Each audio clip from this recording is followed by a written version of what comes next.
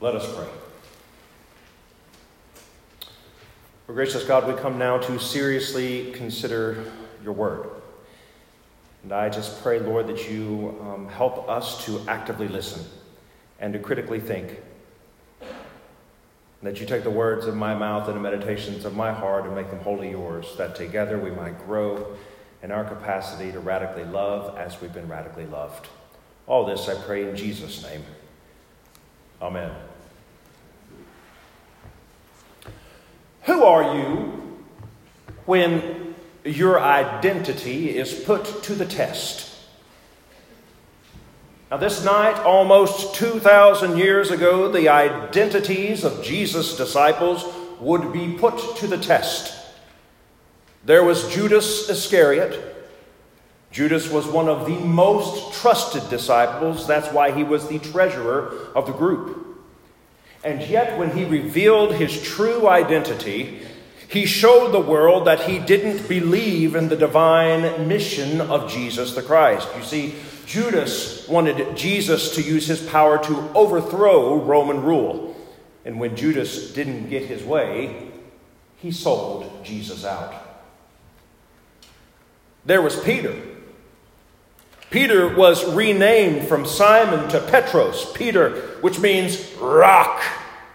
Upon Peter, the rock, Jesus promised to build his church. Peter, who was impetuous and at times violent, made great boasts around the table and to Jesus. Jesus, I would never betray you. Jesus, I would die for you.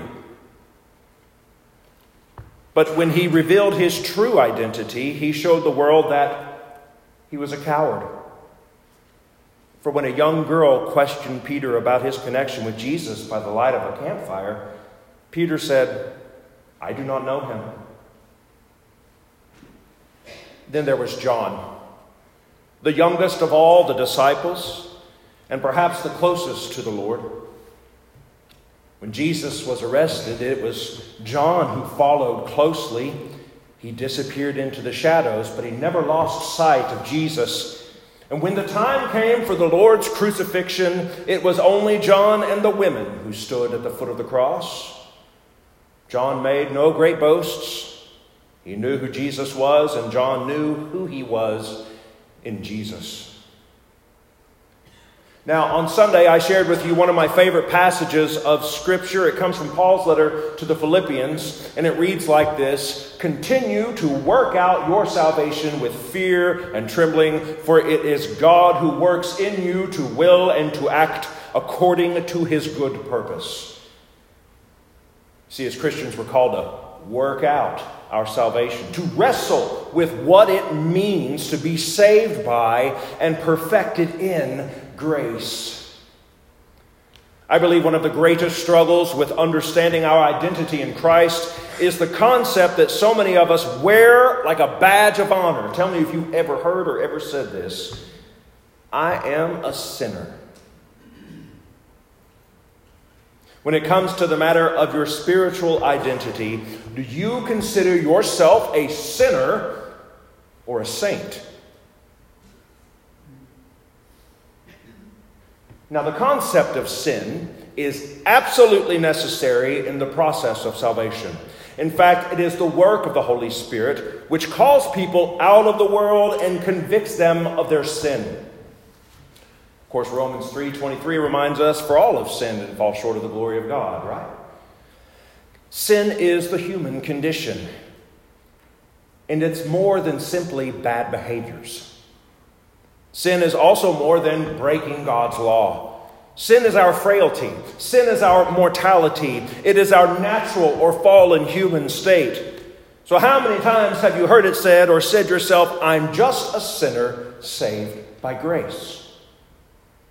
I'm just a sinner saved by grace.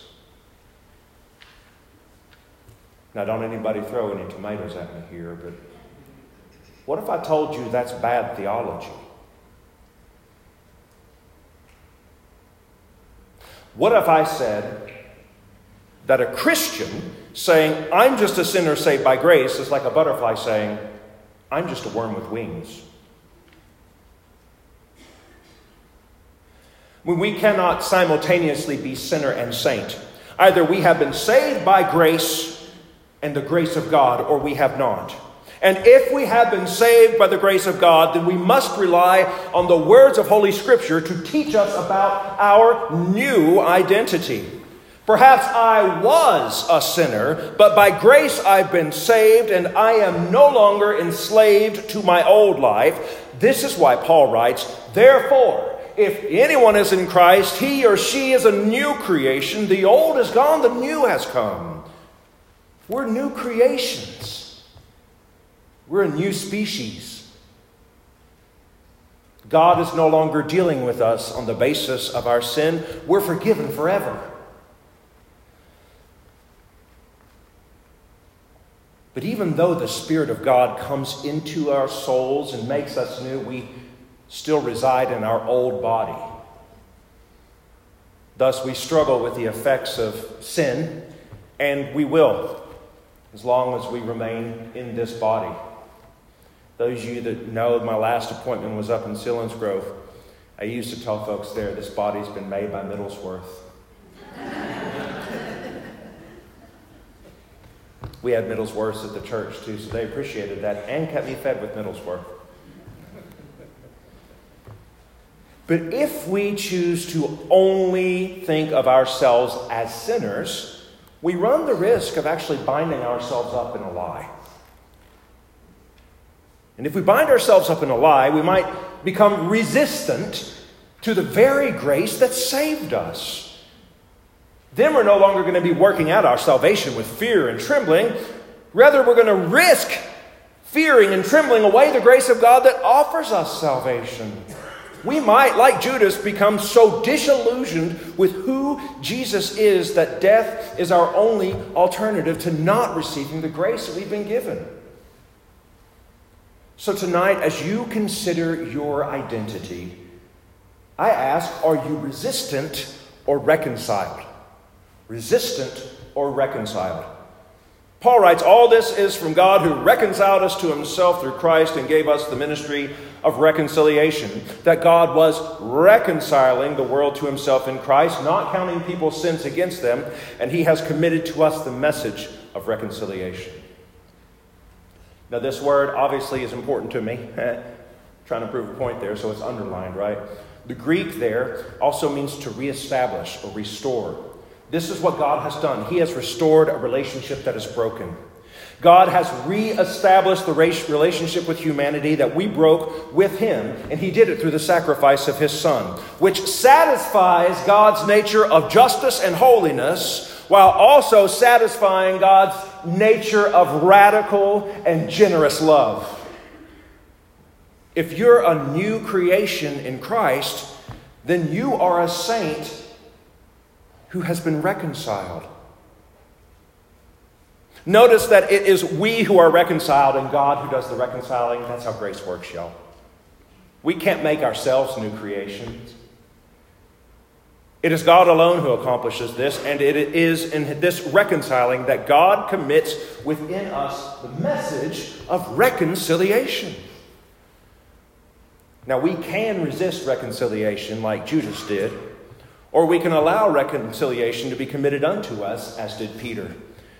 For when the cock crowed, Peter wept bitterly.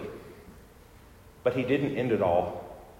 And when he was given the chance by Jesus to be reconciled, Peter accepted. All the disciples, except for John, were on some level resistant to who Jesus was, which I think makes me feel better. That's why they were nowhere to be found during the Passion. John, however, was there for it all. He witnessed the Passion. He saw the beaten, half-dead Jesus carry his own cross up Skull Mountain. He heard the pounding of large spikes into the wrists and feet of Jesus, splitting open the seams of the Lord's flesh, separating muscle from sinew, turning the Lord's subcutaneous flesh into jelly, and yet not one was broken. He saw the dying, nearly naked God-man hoisted into the air on his cross, and he watched as the weight of his own body began suffocating his lungs. And before the God-man breathed his last, Jesus gave the lone and loyal disciple a lifetime commission. John, take care of my mama. And Mama, take care of John. Friends, we are called to be ambassadors of Jesus, not spectators. We're called to be ambassadors, not spectators. John was not a spectator of the passion and crucifixion of Jesus. He was the first ambassador. For when he encountered the empty tomb, he knew immediately Jesus had risen from the dead, just as Jesus said he would. John was already a new creation. He understood intimately who Jesus was and who he was in Jesus. And in the days following the resurrection, the rest of the 12 would be reconciled to God, themselves becoming new creations. They would be transformed from resistant spectators to reconciled ambassadors. And they would begin the lifelong process of working out their salvation with fear and trembling until the point where every single one of those disciples turned apostles gave their own life. You see, the disciples were no longer sinners trapped in the throes of grief and self-doubt. They were new creations born again through resurrection and spirit. And Paul reminds us that we are like them. We are therefore Christ's ambassadors, as though God were making his appeal through us. We implore you on Christ's behalf, be reconciled to God. God made him who had no sin to be sin for us, so that in him we might become the righteousness of God. As God's fellow workers, we urge you not to receive this grace in vain. Listen, if you tuned out, you can tune back in now. Listen. The sins and weaknesses of our flesh, they do not define us. They don't define us. You're no longer a sinner saved by grace. You're a new creation that God uses to showcase his glory. So don't receive God's grace in vain. Because God takes the broken pieces of our lives, those ugly parts of our former selves that we don't like, and those parts that we're still struggling with and will probably always struggle with until we see Jesus face to face. He takes all those different parts and pieces and he glues them together with his grace. And then he makes each one of us like a stained glass window through which his glory shines.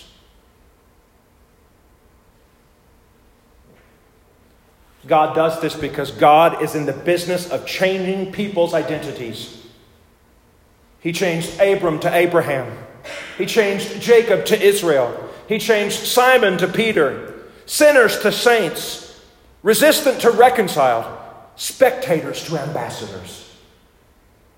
Now is the time of God's favor. Now is the day of salvation. Now is the time that we come to the table of God's blessing. Tonight, we will once again join Jesus at his table. Will you come to the table tonight only to leave the Lord's presence and hide in the shadows? Or will you soak in the truth of your new identity in Christ? Will you allow God to take the brokenness of your human flesh and mend it in such a way that in your living you will offer his reconciliation to others? Friends, we are not just sinners saved by grace. The Lord has made us new creations, reconciled to him through the blood of his Son, so that our lives might be ambassadors of his grace. May we gather at the table tonight to be reminded of and strengthened in our true identity. And may we go forth with the purpose of being an ambassador of God's grace. And this is his word, seriously considered this Maundy Thursday, for his glory and for our growth. In the name of the Father, Son, and Holy Spirit. Amen.